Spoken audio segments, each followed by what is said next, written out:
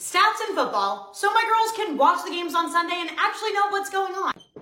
This is your percentage of completed passes. It is the number of passes that you completed divided by your attempts. So we'll take Mr. Patrick Mahomes, for example. Last year, he had 435 completed passes divided by 648 attempts, 67.1%, which is very good.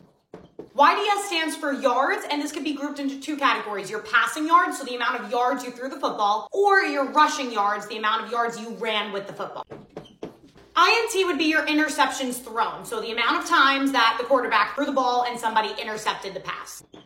Fumbles forced and recovered. This will be the amount of times a defensive player forces an offensive player to lose possession of the ball, and then the defensive player gains possession.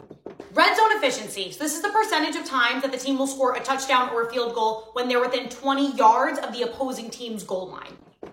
Passer rating. Now this is more of a comprehensive statistic for a quarterback. It takes into account his completion percentage, his yards per attempt, his touchdowns, and his interceptions. Now that you've understood the basics, I think we could start going into teams, so make sure you're following me and let me know what I missed in the comments. Shortcast Club.